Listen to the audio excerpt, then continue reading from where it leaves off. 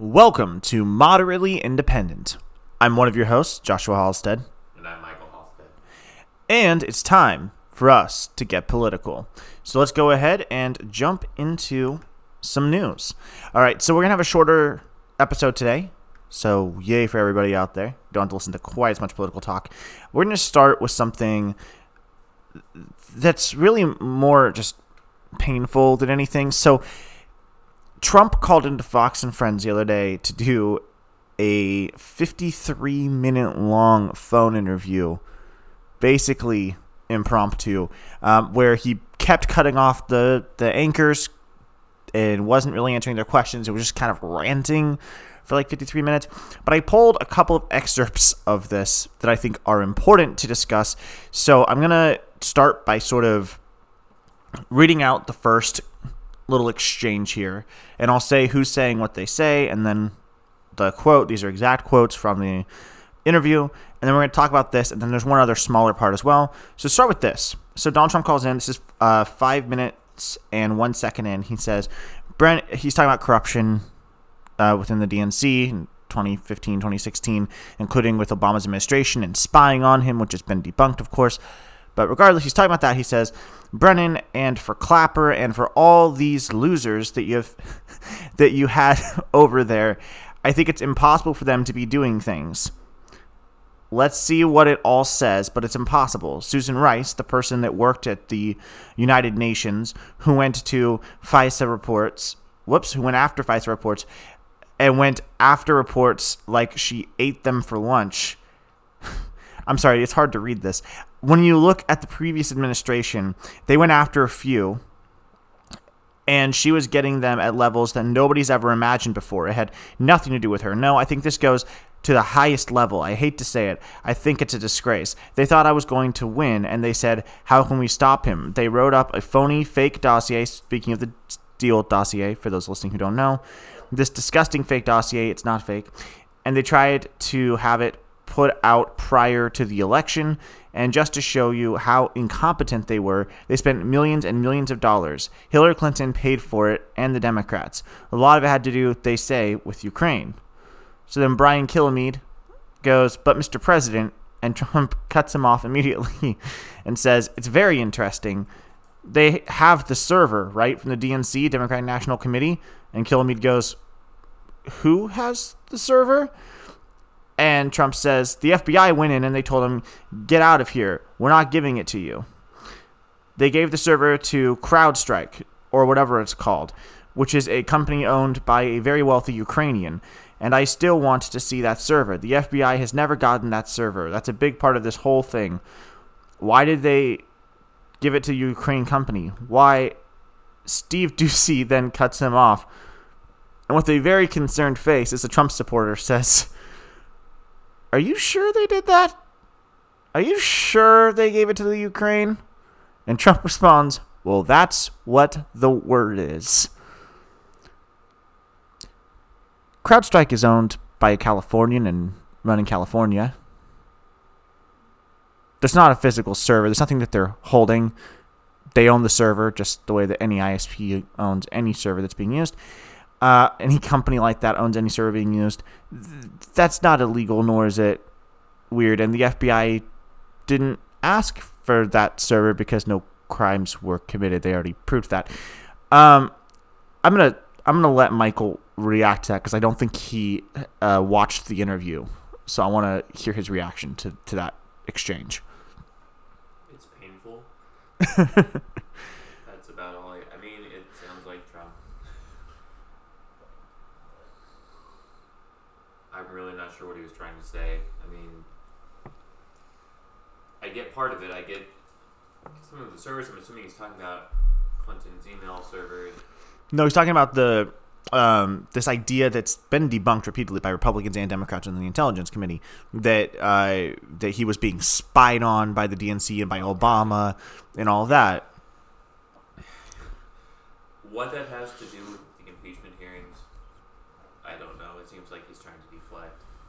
And yeah, that part, I did make that connection there. Yeah, that been debunked. So it's just him ranting. It's just him spouting half truths or no truths again.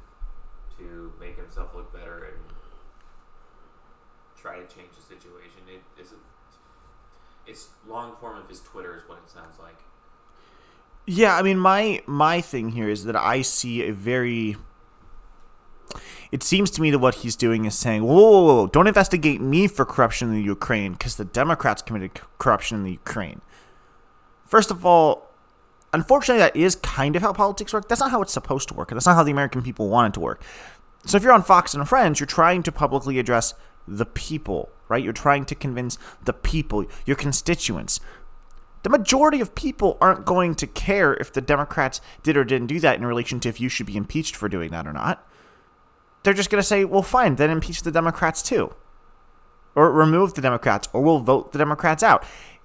This is a weird argument to me. First of all, it's a straw man argument. But second of all, there's no reason for this argument because, okay, let's say Obama did commit corruption there. He's not a public servant anymore. Let's say that the members of his cabinet committed corruption. They're not there anymore. They're not there anymore. It's a moot point. There's nothing that can be done about it. It's like a cow's opinion. It's a moot point. So yeah, I wanted to address that just because it's a weird deflection. So we're going to I want to touch on one more thing he said in the interview. We have a third thing that is going to be the last thing we address here today. But this one I think is important to talk about. So, Maria Yovanovitch, who we talked about last week, her testimony, him tweeting and trying to intimidate her, all that stuff. So he talked about Yovanovitch and why he didn't like her and why he dismissed her on Fox and Friends. Now, I'm going to preface, because for some reason a lot of news outlets are not. The president has the right, without any form of political blowback, to dismiss any ambassadors that he wishes, for any reason he wishes, period. He does.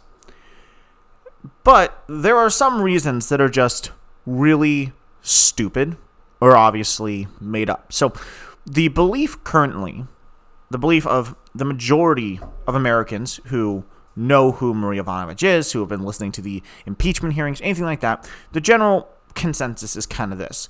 She was somebody who was actually fighting against corruption in Ukraine. Trump wanted to commit corruption in Ukraine, or Rudy Giuliani did, and Trump didn't care, whatever. And so they got her out of there, right? And so the Whitehall belief is that because Giuliani has financial interests in Ukraine, because Giuliani was such a big part of the dealings in the Ukraine, that Rudy said, I want her out, and Trump fired her. But this is Trump's quote from Fox and Friends. Now, he talks about her for a little bit, but this is the important section of him talking about why he fired Yovanovitch. He says, but this ambassador that everybody says is so wonderful, she wouldn't hang my picture in the embassy. Okay? She's in charge of the embassy. She wouldn't hang it. It took like a year and a half or 2 years for her to get the picture up. She said bad things about me. She wouldn't defend me, and I have a right to change an ambassador, and Rudy didn't say good things. But he wasn't crazy about it. It wasn't like a major topic. But I have the right to change. This was an Obama person that didn't want to hang my picture in the embassy. It's a standard, is you put the president of the United States pictured in the embassy. This was not an angel, this woman, okay? And there were a lot of things that she did that I didn't like, and we will talk about that at some time. But I just want to let you know this is not a baby that we're dealing with. Talk about the thing that's important then, because her hanging your picture isn't important. Michael, react, and then I'll do my thing.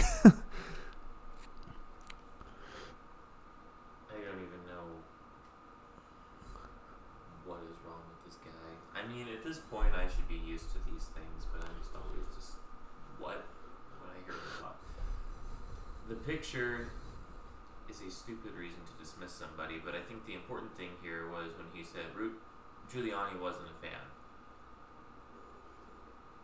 I'm pretty sure that we're seeing one of the real reasons why this happened, and whether that was Rudy Giuliani directly telling him, hey, get rid of her, or kind of like planting seeds of doubt there. Oh, she didn't hang your picture. She didn't Obama had his picture hung. Playing into his pride, if there are more pressing matters, more important reasons why he let her go, it seems like now would be the time to bring them up. And instead he's saying, well, Rudy Giuliani wasn't a fan, and she didn't hang my picture. We can talk about the other stuff later. Which, whenever Trump says, we'll talk about that later, he never comes back to anything he ever says, we'll talk about that later. Which means those are the reasons. Yeah. From what we've seen of the way that Trump communicates, if that is, which I believe it partly is, what's going on in his head, and he says, these are part of it, we'll get to it. I think, no, this is what it is, and you're trying to make yourself look better. Yeah. And I think Trump often hides behind, there are things I can't say. But, you say lots of things you shouldn't say. Yeah, this is a weird argument. So he kind of sets it up here as, we'll talk about those later, as if he can't say them yet. But no, right now when you're in impeachment hearing, there's nothing classified going on with an ex-ambassador that hasn't been sitting for almost a year. You can say the actual reasons, or you can at least provide some form of context for it. This is the reason. And the thing for me here is he mentions Giuliani, like you said, which is really important, but he tries to downplay it after he does, right? So he goes, and Rudy didn't say good things, not even me doing it, but he wasn't crazy about it. It wasn't like a major topic. Right? Because he realizes now that there's so much evidence from testimonies and stuff like that, and Giuliani's two friends that have been arrested and that are on actual criminal, they're facing criminal charges, all of that he realizes, okay, we have to mention that, yes, Giuliani was involved in Ukraine. I can no longer say that I didn't really know Giuliani, because that's what he was saying before, even though we know he's been friends with Giuliani for years, right? Going back to the 90s, I think it was the 90s when there's that clip of him and Giuliani kissing with Giuliani in drag. That whole thing. So now he can't say, I don't know Giuliani. And now he can't say, oh, he had nothing to do with this. So now he's saying, well, yeah, he was there and he wasn't a fan of her, but it wasn't like a big deal. He didn't try to get me to fire her. He just didn't like her. Trump, do you think that you understand context clues in people's voices well enough to say that Rudy Giuliani was not subtly or not so subtly hinting you should fire her, that he wasn't planting seeds at the very least? Do you think that the American public thinks that? Because I haven't heard a whole lot of people defend you from an intelligence point of view. They defend you from other points of view. Typically, not even Trump supporters defend him on substance matters, right? So this is a weird argument for me. I wanted to mention those two things because CNN wrote an article, but it's buried. MSNBC wrote an article about it. It's buried. People are so concerned about impeachment that some of these quotes aren't really getting attention. And man, that Giuliani quote is yikes. So this was week 2 of impeachment hearings. Yay! Let's talk about those. So guys, I'm not going to dive into all the testimonies from this week and talk about them piece by piece for a whole bunch of reasons. The first thing is that I don't want to talk about anything that I have not firsthand seen. I have watched a large amount of the impeachment hearings. I have not watched all of them. Very time consuming. If you guys want to see impeachment hearing stuff, first of all, you can Google search it. You can Google search testimony by name. There are edits that cut it down. Do it. Go to YouTube. Watch them if you want. At the very least, watch breakdowns from multiple news sources, because CNN edited out stuff that made some of the testimonies look bad. Fox edited out all the things that make the testimonies look good. CNN kind of did a mishmash of the two. Just watch it from everywhere. MSNBC. Just watch them from everywhere.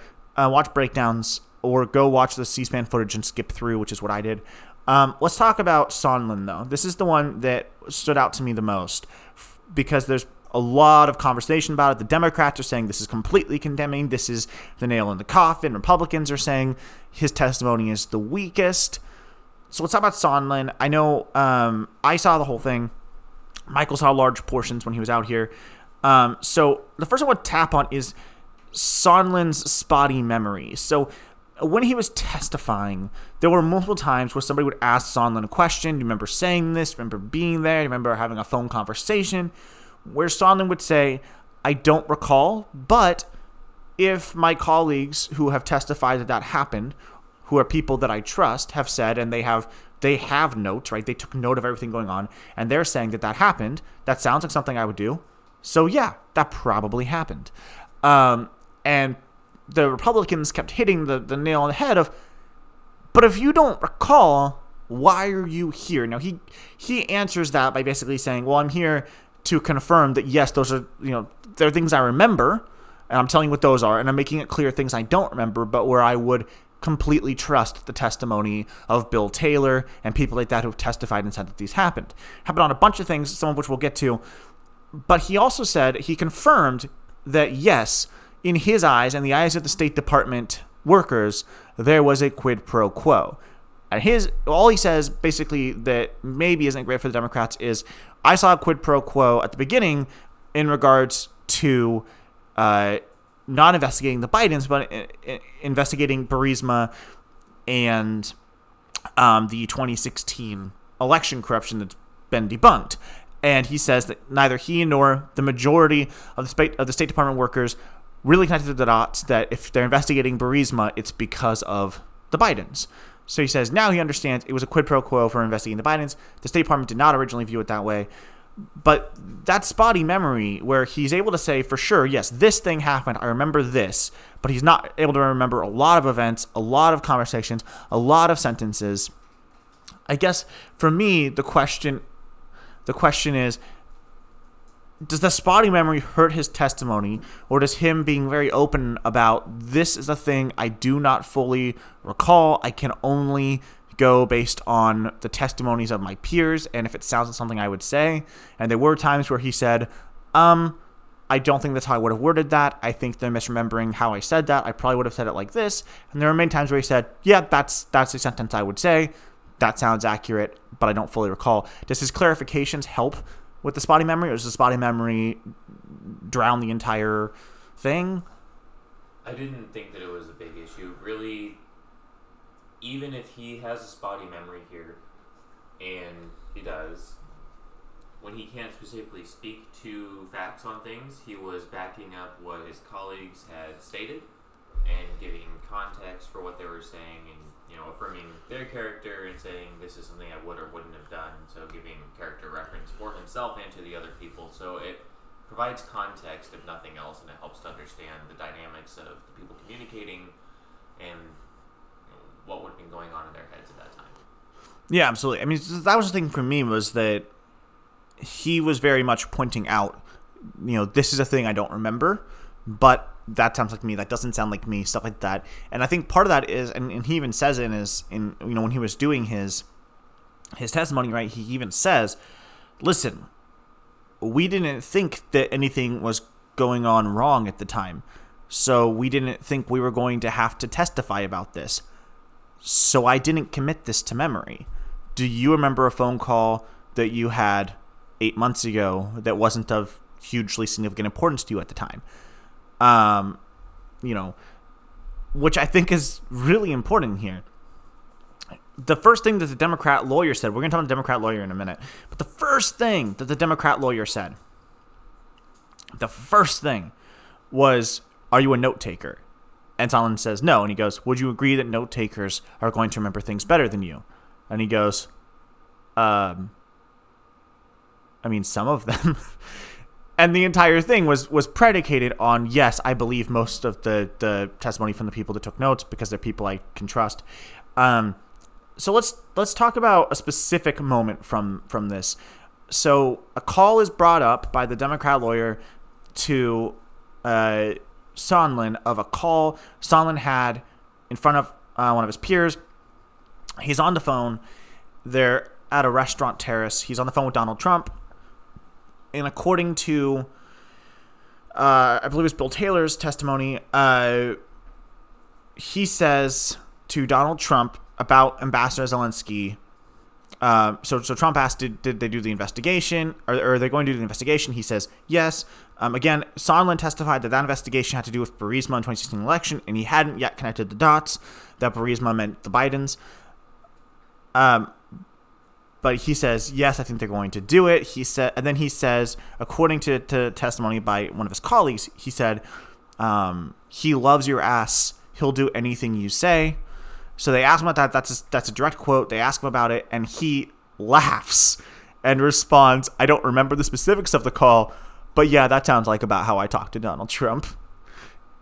And the room got very uncomfortable. It was my favorite moment of the entire thing. The room got very uncomfortable, and the Democrat lawyer goes, What do you mean? Can you elaborate? And he basically says, by the way, at this point, I'm now just summarizing it. I didn't want to go get the exact quotes. But basically, at this point, he just goes, Donald Trump and I spoke to each other with a lot of 4-letter words, or in this case, 3-letter words.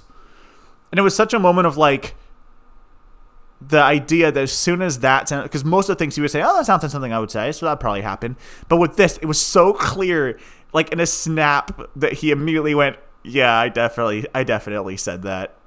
That's great. I can't believe this is being said in an impeachment hearing. It was great. It was hilarious. And he was literally laughing during that whole exchange. It was really good. That was just a fun moment. And I also think it goes to, which is maybe what the Democrats are trying to do, by saying that specific line that sounds kind of funny and giving Sondland that reprieve and that laugh, it also humanizes Sondland to people that would maybe not see him in a positive light. So, yeah, Michael, do you have any thoughts on that moment or anything before I jump into the nitty-gritty here? No. Okay. I know it's not really like a big important political moment. It was hilarious. I wanted to talk about it. So let's talk about the lawyers here for the impeachment hearing. So the Democrats had Daniel Goldman, and the Republicans had Steve Castor. So right off the bat, Steve Castor's an idiot. He should not be the Republican lawyer. He was bad. So I was watching this for context. I was watching with one of my friends who is very conservative, and even he was like, this guy does not know what he's doing. He was losing pages. There's a solid minute where he says, flip to this thing, and Sondland goes, what page number? And he goes, we don't have page numbers. And Sondland's like, yes, we do. It's my document. And the guy can't find the page, and he's all over the place. He misquotes things and has to go back and correct things multiple times. He asks questions that have nothing to do with what's going on. He asks leading questions, which is allowed but weird in this case. He was all over the place and not good. And by the way, I'm not the only one saying that he was unprepared. Rudy Giuliani attacked him for being unprepared. Rudy Giuliani attacked the Republican lawyer for being unprepared. So, like, the general consensus is, why is Steve Castor the lawyer for this? I have a theory there. I'll talk about it in a few. Democrat lawyer was Daniel Goldman. Goldman was composed. He knew what he wanted to do. And also, he was really boring, which I think hurts the Democrats' case here, because you want people to be invested enough to listen. And if you have somebody who is asking the same question 8 times in different ways just to get extra confirmation, it might seem like you're really building your case. What you're doing is you're making it to where people don't want to watch it. So they're just getting breakdowns, and the breakdowns are generally not accurate in this case. So you're hurting your case there. So that's my general breakdown of these lawyers here. I'll talk about specifics, but Michael, you saw a little bit of how the lawyers were doing. Do you have thoughts on Castor or Goldman? I mainly watched some of the testimonies. I didn't get enough viewing in lawyers interacting with anybody that I could make an educated statement here. Do you have thoughts on at the very least the concept of, so Daniel Goldman, the Democrat lawyer, that he would ask the same question 7-8 times in different ways to Sondland to get extra confirmation? Do you think that was a good or bad move for the Democrats? If it's something where you're not clear and you need to be very sure, or if it's an important fact in it, I think it's good to get that extra confirmation. I mean, I get what you're saying about it could be boring for people to watch. We are not voting on this. This is all for the benefit of the people in that room. The people in that room Most of them are lawyers. They're invested in this. They want to know what's going on. So I don't see it as an issue. I wouldn't do it every time, I don't think. I mean, I can't imagine it's necessary every time, but I doubt he was. If he's asking for that clarification, I imagine it's important. Well, my concern is I don't think it's for the people in the room, because the people in the room, it's a majority Dem. They're going to impeach Trump, and then it'll go to Senate for trial. The issue is we have to flip so many Republicans in the Senate in order to get him convicted and removed from office, that I think what they're trying to do is shift public opinion so much, even on the right, that Republican senators will listen to their constituents and impeach Trump. I think that's the goal here. Now, most polls are showing that the vast majority of America wants Trump impeached, which we kind of already knew. But, I mean, if that's their goal here, I just feel like it's weird to do something that's going to dissuade people from watching. 11 hours a day of impeachment. Nobody has time to watch that. They work full-time jobs. It's so much. Unless you're in the news industry, you probably don't have time to watch all of the hearings. Like, I've watched 3/4 of them, and I've done that by, skipping hours of sleep to watch after work. It's so much. I get that there are certain things you have to do, but it seems to me like they would want to streamline this, or that they would want to put out an official release that's just, what they see as important moments or something to encourage the American public to watch, to sway their opinion. I can see that, but I don't think that this is entertainment. This is law, and this is politics, and it should be operated that way. I agree. I just don't think Americans... I don't think that a lot of Americans view it that way. I think that most Americans view it sort of as entertainment, right? They need to be entertained at all times. So doing it in a way that seems like it cannot be enjoyably watched means people just won't watch it. That's a people problem to me. I don't think that we should modify our justice system to be a form of entertainment to get people to watch. Well, it's not our justice system. Okay. We have limited time. Let's jump to the last thing here on the actual Sondland testimony here. Kind of impeachment overall, but I have to do it. So, Devin Nunes, I don't understand why Devin Nunes is the voice for House Republicans. And I don't really understand why Adam Schiff is the voice for Democrats.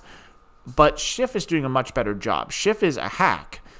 But he's at least composed and knows how to handle the political aspect of it.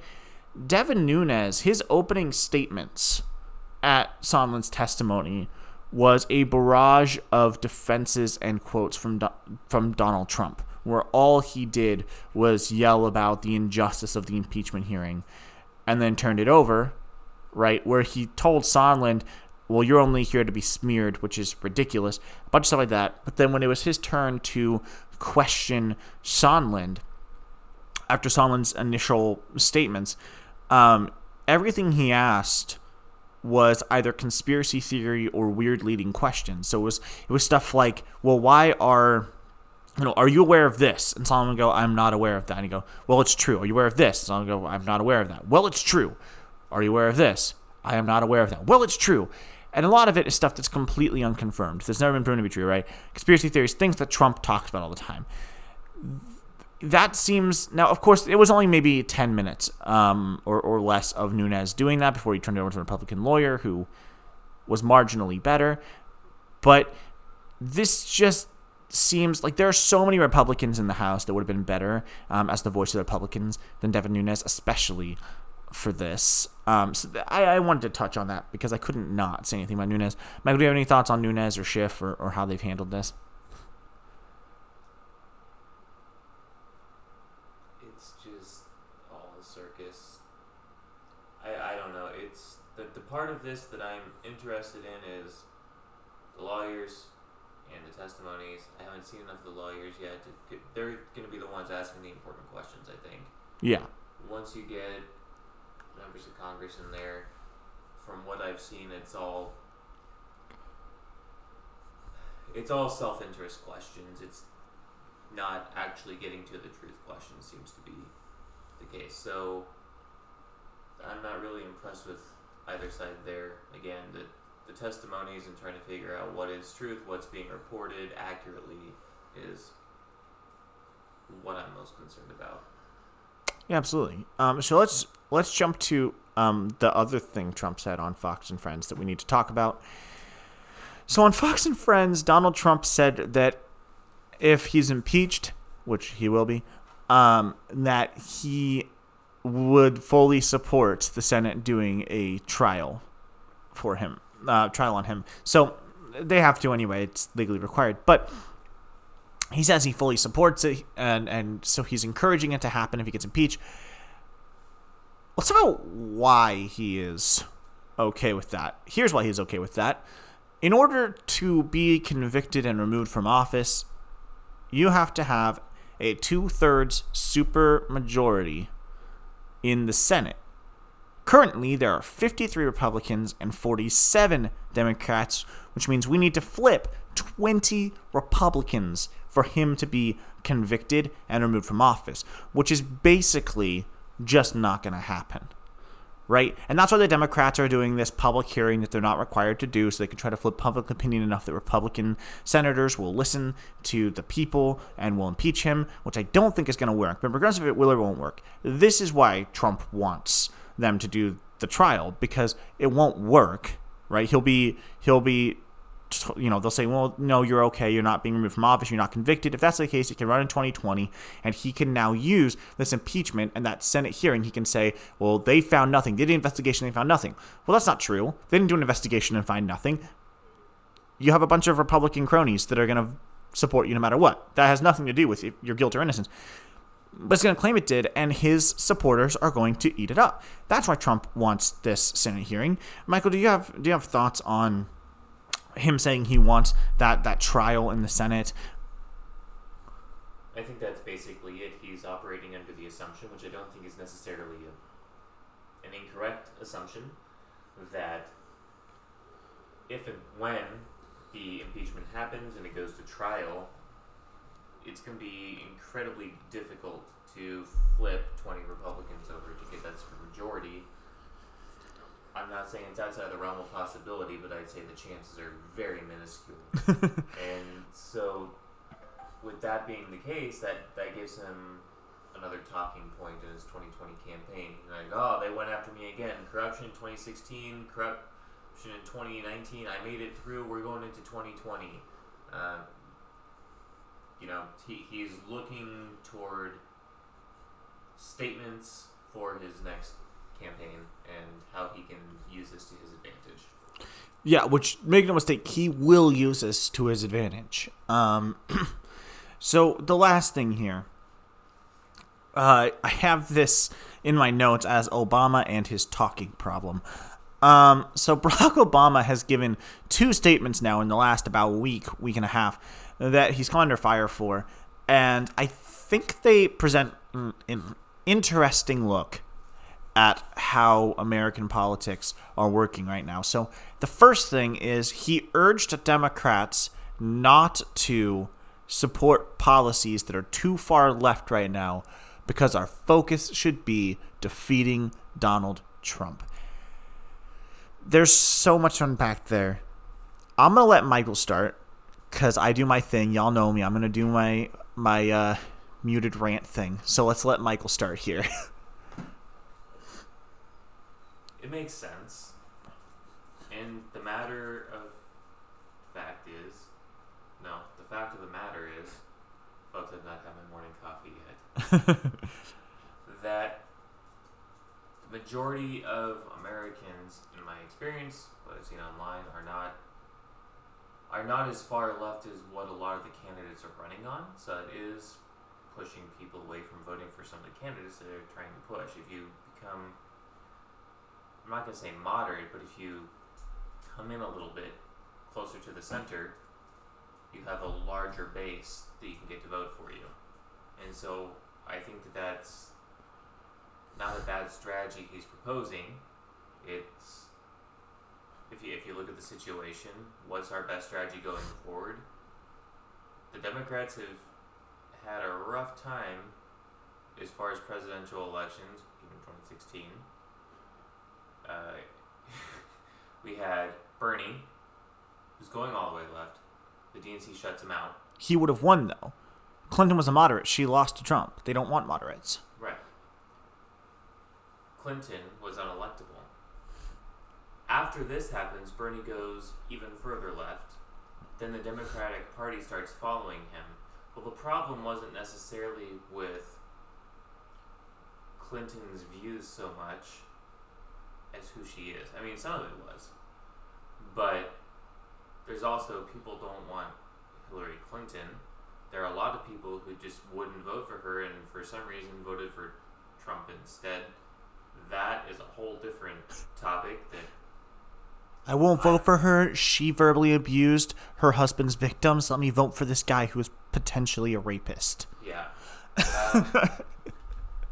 But again, the majority of Americans don't seem to be as far left as the Warrens and the Sanders and the Elizabeth Warren, not Warrens from the horror movies. Hey, they were real people. They were real. And so I think that what he's saying has merit. Okay. And that's just a game of politics. How do I get elected? And then how do I go from there? Not saying that that's what I want, but I'm saying as far as strategy in our political climate, it's not a bad one. Okay. So I'm gonna do this as calmly as possible. Okay. So first of all, from strategy perspective, people don't want a moderate Democrat. They just don't. So even the people that the progressives are saying are moderates, like Buttigieg and Tulsi Gabbard, they're not moderates. They are not moderates. They would have been considered far left if they ran when Obama ran.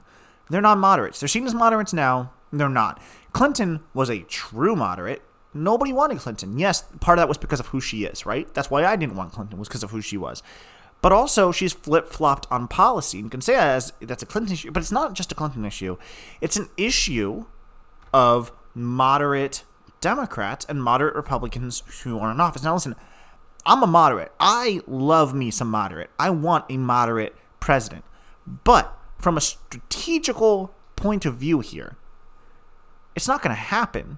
And the reason it's not going to happen is the right doesn't want a center-right Republican, right? They don't want Kasich to be president. He's not Republican enough for them. He's not going to support the corporations that pay Republicans checks, right? He's not going to sell out to the NRA. He's not going to sell out to major health care. He's going to stick to his principles. Republicans don't want him. Democrats don't want somebody who's going to sell out to major health care, which the Democrats do, sell out to lobbyists, stuff like that. The reason Clinton's opinions have flip-flopped is she has no principles. She only cares about what is popular at the moment and what she's being paid to say. She supports Wall Street. She supports major health care when it benefits her and doesn't when it doesn't benefit her. That's why people don't want the moderates. So it has very little to do with the opinions of the moderates, as it has to do with the fact that if you're a moderate politician, you are almost always selling out to corporations, unprincipled, and flip-flopping on your views. Buttigieg is doing this now. Buttigieg is becoming more moderate, trying to gain more traction, which to his credit is working, but he's also selling out. And I was a huge Buttigieg fan, but he's selling out. He's taking lobbyist money. He is already starting to have the talking points that he knows will make him popular with moderates, right? So he talks about healthcare, and he doesn't want Medicare for all. He wants Medicare for all who choose, which isn't a thing. It's not even possible, really, to be a thing. Pick one or the other. There's a whole bunch of things you could do to be helpful and to have a more moderate opinion on healthcare that will, reasonably satisfy both sides. That, not going to do it. Not going to cut it. Because anybody that can do math knows that doesn't work. Then people are paying taxes for healthcare that they don't want. That's ridiculous. It's not going to work. So Obama's saying, don't go too far left. Don't go too far left. Well, last time you said that you supported Clinton. She lost the election to a crazy person because she's evil and she's too moderate for the majority of voting people. It's not going to work. This is, to me, strategically, it's inane, it's pointless, and this is Obama diminishing his legacy here because he was seen as progressive when he took office, and he repeatedly reinforces, nope, I am your average, run-of-the-mill, bought-out, corporatist Democrat. So the second quote of Obama's here, this is the last thing for the day, folks. The second thing here is Obama said he did another interview. So I want to read Obama's quote here a little bit. So he said, I don't even want to say he said, he urged nervous Democrats to chill out. This was on Thursday. He said, everybody needs to chill out on the candidates, but gin up about the prospect of rallying behind whoever emerges from this process. Okay. So let's talk about that. It's in a larger context, and that's the quote that's being pulled and going around. So to clarify what he's saying here, this is Barack Obama doing what Bill Maher and the majority of Democrats did last time that lost them the election. It doesn't matter who the candidate is. Everyone's better than Trump. Just support whoever comes out regardless of who they are. Shut up, Obama. You had a reasonably good legacy. I mean, war crimes aside, you had a reasonably good legacy. People reasonably liked you. The majority of America thought, he's a good guy when he wasn't a great president. Some people thought you were a great president. Stop talking. You're not helping your case. You're hurting your legacy here. Dude, no, I'm not going to support whatever Democrat comes out. I'm not going to blindly support somebody. If Klobuchar gets the nomination, I'm not voting for Klobuchar. It's not happening. It's not. It's ridiculous.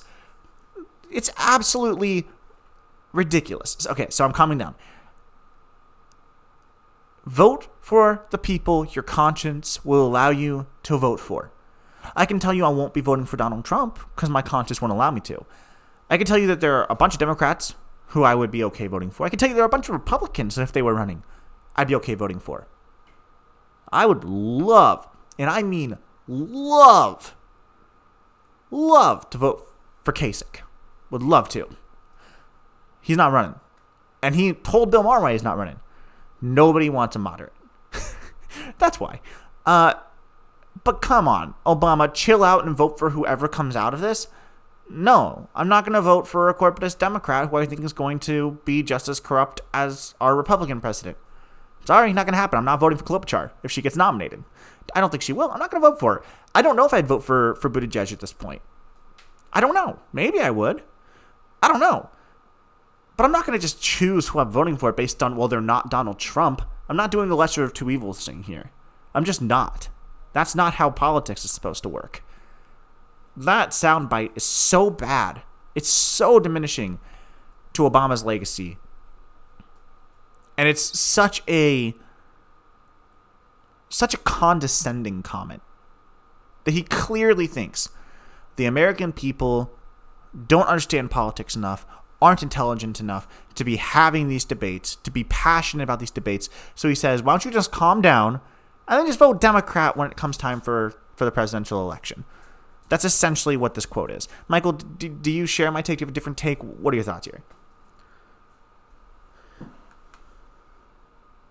Yeah, it's a little condescending. And again, I'm not just going to vote for somebody because they're not Trump. I'm not going to vote for Trump. But whoever I vote for is going to be somebody with whom I find a lot of common ground on political ideologies and a person that I don't have any major moral qualms with. So saying just vote whoever the Democrat is, I'm not doing identity politics. Yeah. Exactly. I mean, that's my thing. Is I'm not gonna do the toe the party line thing. I'm gonna vote for who I think is qualified, and I'm gonna hope that me doing so and others like me doing so will help to weed out corruption within both parties. I mean, that's the ultimate goal here.